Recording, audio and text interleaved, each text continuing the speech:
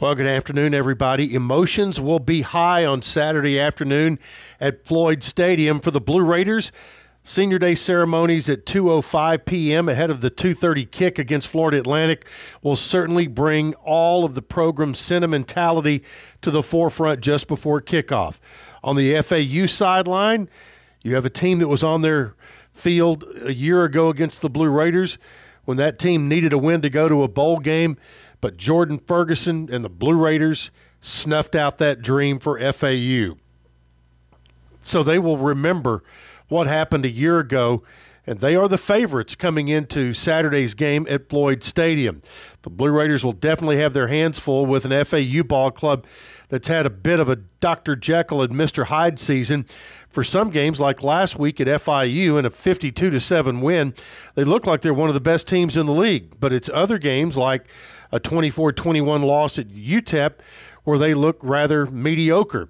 But you have to prepare that they're going to come in as one of the best teams in the league. As a matter of fact, their win at FIU last week was their only road win. Prior to last week, they had won every home game. They had lost every road game. So now Middle is trying to get bowl eligible once again. Last year it was the last game of the season, and this year, the Blue Raiders will try to get bowl eligible, as will FAU.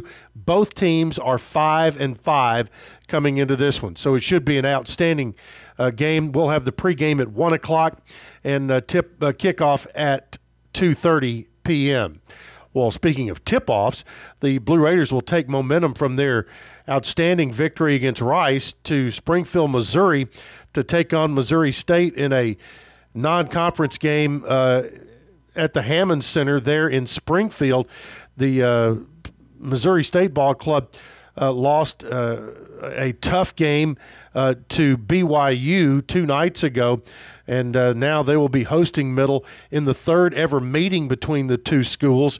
Both teams come in with a record, Middle at 2-1, Missouri State 1-1, and all time the Blue Raiders and Bears are tied at 1 win apiece.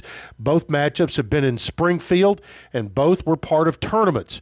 The Missouri State will come to Murfreesboro next year as part of their non-conference schedule.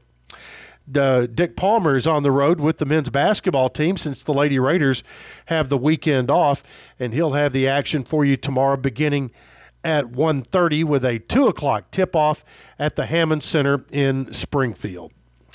Middle Tennessee's NCAA graduation rate for 21-22 set a new school record at 94%.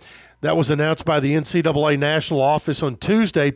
It's the 9th straight year that Middle Tennessee has either equaled or set a new school record. The graduation success rate is a 4-year measure of freshmen and athletic transfers who entered Middle Tennessee as freshmen in 2015-16, and it marks the 10th straight year that Middle has scored above 80%.